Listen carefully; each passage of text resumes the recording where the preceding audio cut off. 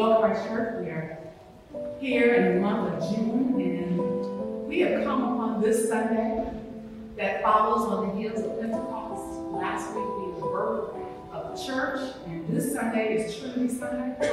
And this could be for us a special time if we just really understood what that means in the life of the Christian community.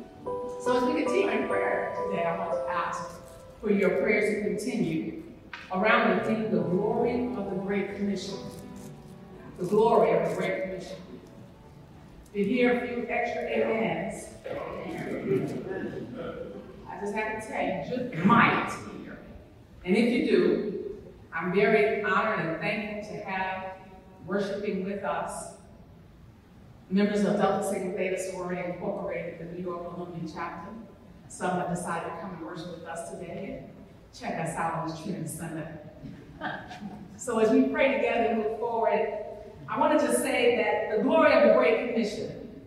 You see, after the extensive work and writing of this gospel, Matthew's Jesus leaves us with three very important points, rather assignments or tasks, if you will.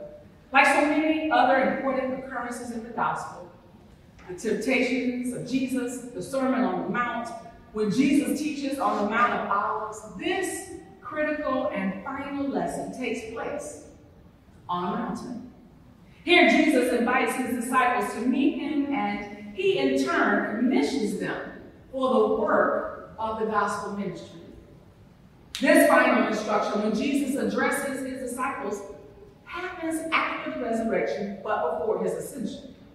It is an important time and very significant, and Jesus makes no reference to the fact that some of them seem to hesitate.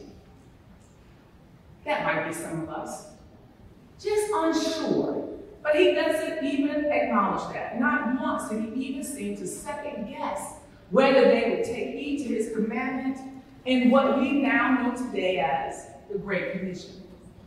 As we survey the tasks Jesus leaves for his followers then and now, the first is clearly an evangelism effort to the world. Jesus commissions them by saying to the disciples to go and make disciples of all nations. This is the work of spreading the good news of Jesus Christ and not limiting your scope, our target. Everyone needs to be brought into the faith and obedience of Jesus Christ, our risen Lord, is what the writer is telling us. And then the second task is to baptize the new believers. Jesus commands the disciples to baptize the sisters and brothers in the name of the Father and of the Son and of the Holy Ghost. You don't baptize in your name, your pastor's name, or anyone else's name for that matter. Yeah. We just had a baptism here just a couple of Sundays ago. And I see one of the new baptized Christians here in our midst worshiping today. We give God glory for that. And another important note in that the act of baptism is not optional, but central to living out the commandment. This assignment was not given with any restrictions. You see, Jesus himself linked baptism to his own death. It is a symbol of the commitment to new life. And even one scholar says that baptism is designed to commit us to dying with Jesus and coming to share his new life. Yes, we are entering into a new life once we're baptized, and this, yes, is a special act and a holy ritual. And we're all seeking to emulate him, so we continue with that in the church even today, and will continue until Jesus Christ returns. But baptism is the public, physical, and visible way in which someone is marked out, one scholar says, branded almost, with the holy name. And that leads to the third assignment.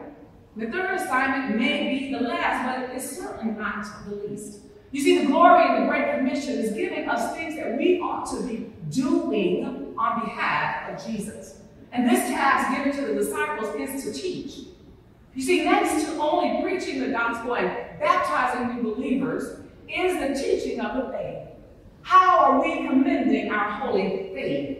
What Jesus is saying here is that everyone who commits to following him but must be a teacher to others. This is what it means to religiously educate our community, you see. This is what it means to submit to messages in the Bible. And that's why we have to study the Bible, because how are we to teach? Jesus says to them, what I have given to you, you are to share.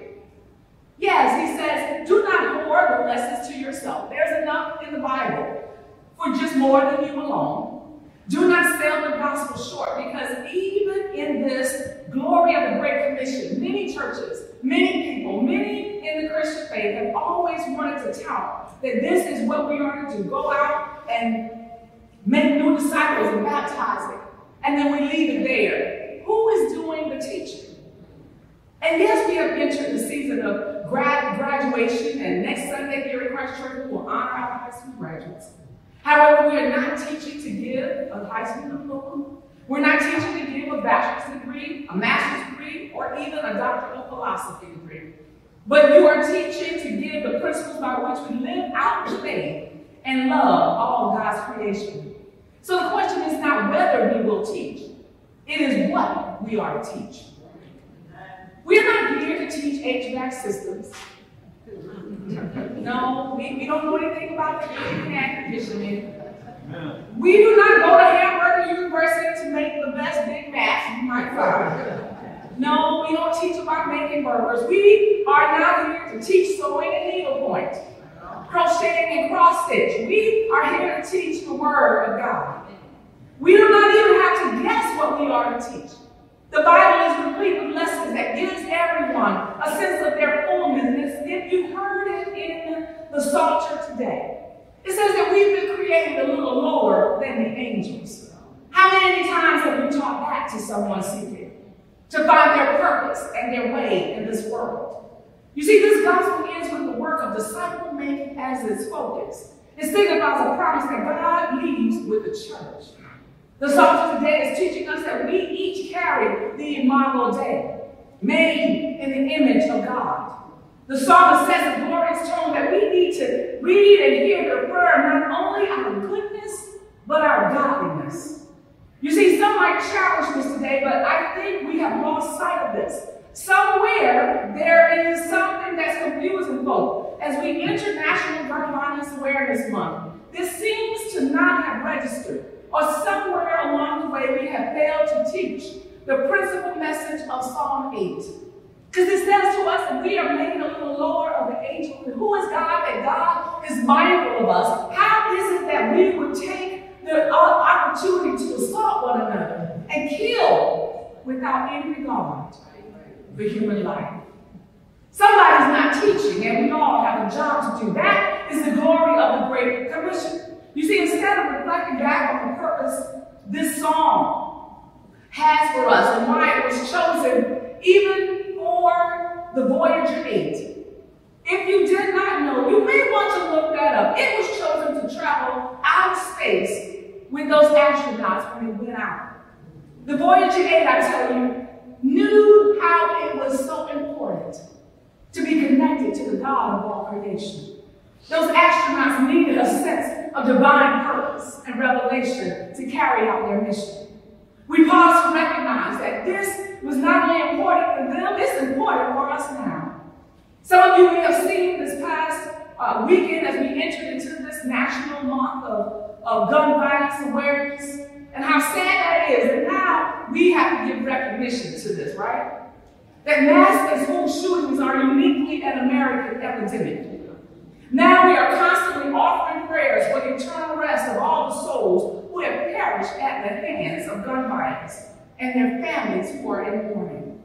We need even a revival by the work of the Holy Spirit. We need to return to teaching about humanity's goodness and our godliness. Yes, the late Archbishop Desmond Tutu said, we are made for goodness. We are made for love. We are made for friendliness. We are made for togetherness. He says we are made of all the beautiful things that you and I know. We are made to tell the world that there are no outsiders. Bishop Desmond Tutu says all are welcome. Black, white, red, yellow, rich, poor, educated, not educated, male, female, gay, straight, all. We all belong to this family. It says this Human family is God's family. And this is what we are called to teach. And finally, we must realize that we will never complete the tasks until the day of Jesus Christ. So whether you start or finish, we have to all remain teaching. As someone once said, if Christians around the world gave as much energy to it as they do to learning so many other things, we would make more headway. We would make more headway with the gospel than we usually do. It is unfortunate that we do not take more stock in the comforting words that Jesus closes the assignment with. He says, and lo, I am with you, even until the end of the age. So for those who are struggling and they think that that moment they are faced with the most daunting of challenges, that's not the end. Jesus says, I am with you even until the end of the age. And we ought to have glad hearts when we hear this promise. We are sure that the assignment is to go out and make disciples, baptize the disciples, and teach the disciples are not of our own strength, but the strength of Jesus Christ. So happy Holy Trinity, everybody. You didn't know what this day meant. Now I hope you take one lesson with you. Go out and teach something good about God's word to someone else. Because we need to be teaching. And teaching doesn't require us to come up with something new. We have a whole Bible complete with lessons. And so all we have to do is pull down one. We have one lesson we can tell is like we teach children. God is love. We can teach them as we see in the tiles here at Christ Church. We seek to love God above all things. This is our mission, right? And our neighbors as ourselves. We seek to love. That's a lesson to teach. Maybe we would stop gun violence. That's a lesson to teach as we enter into Pride Month. We seek to love God above all things, and nothing, here's the last one, or our consideration in this moment, nothing can separate us. We find written in the Word of God, for I am persuaded that neither death, nor life, nor angels, nor principalities, nor powers, nor things present, nor things to come, nor height, nor depth, nor any other creature shall be able to separate us from the love of God. Shall be able to separate us from the love of God. Nothing shall be able to separate us from the love of God. Nothing shall be able to separate us from the love of God. Nothing shall be able to separate us from the love of God. Nothing shall be able to separate us from the love of God. Through Christ Jesus, hallelujah.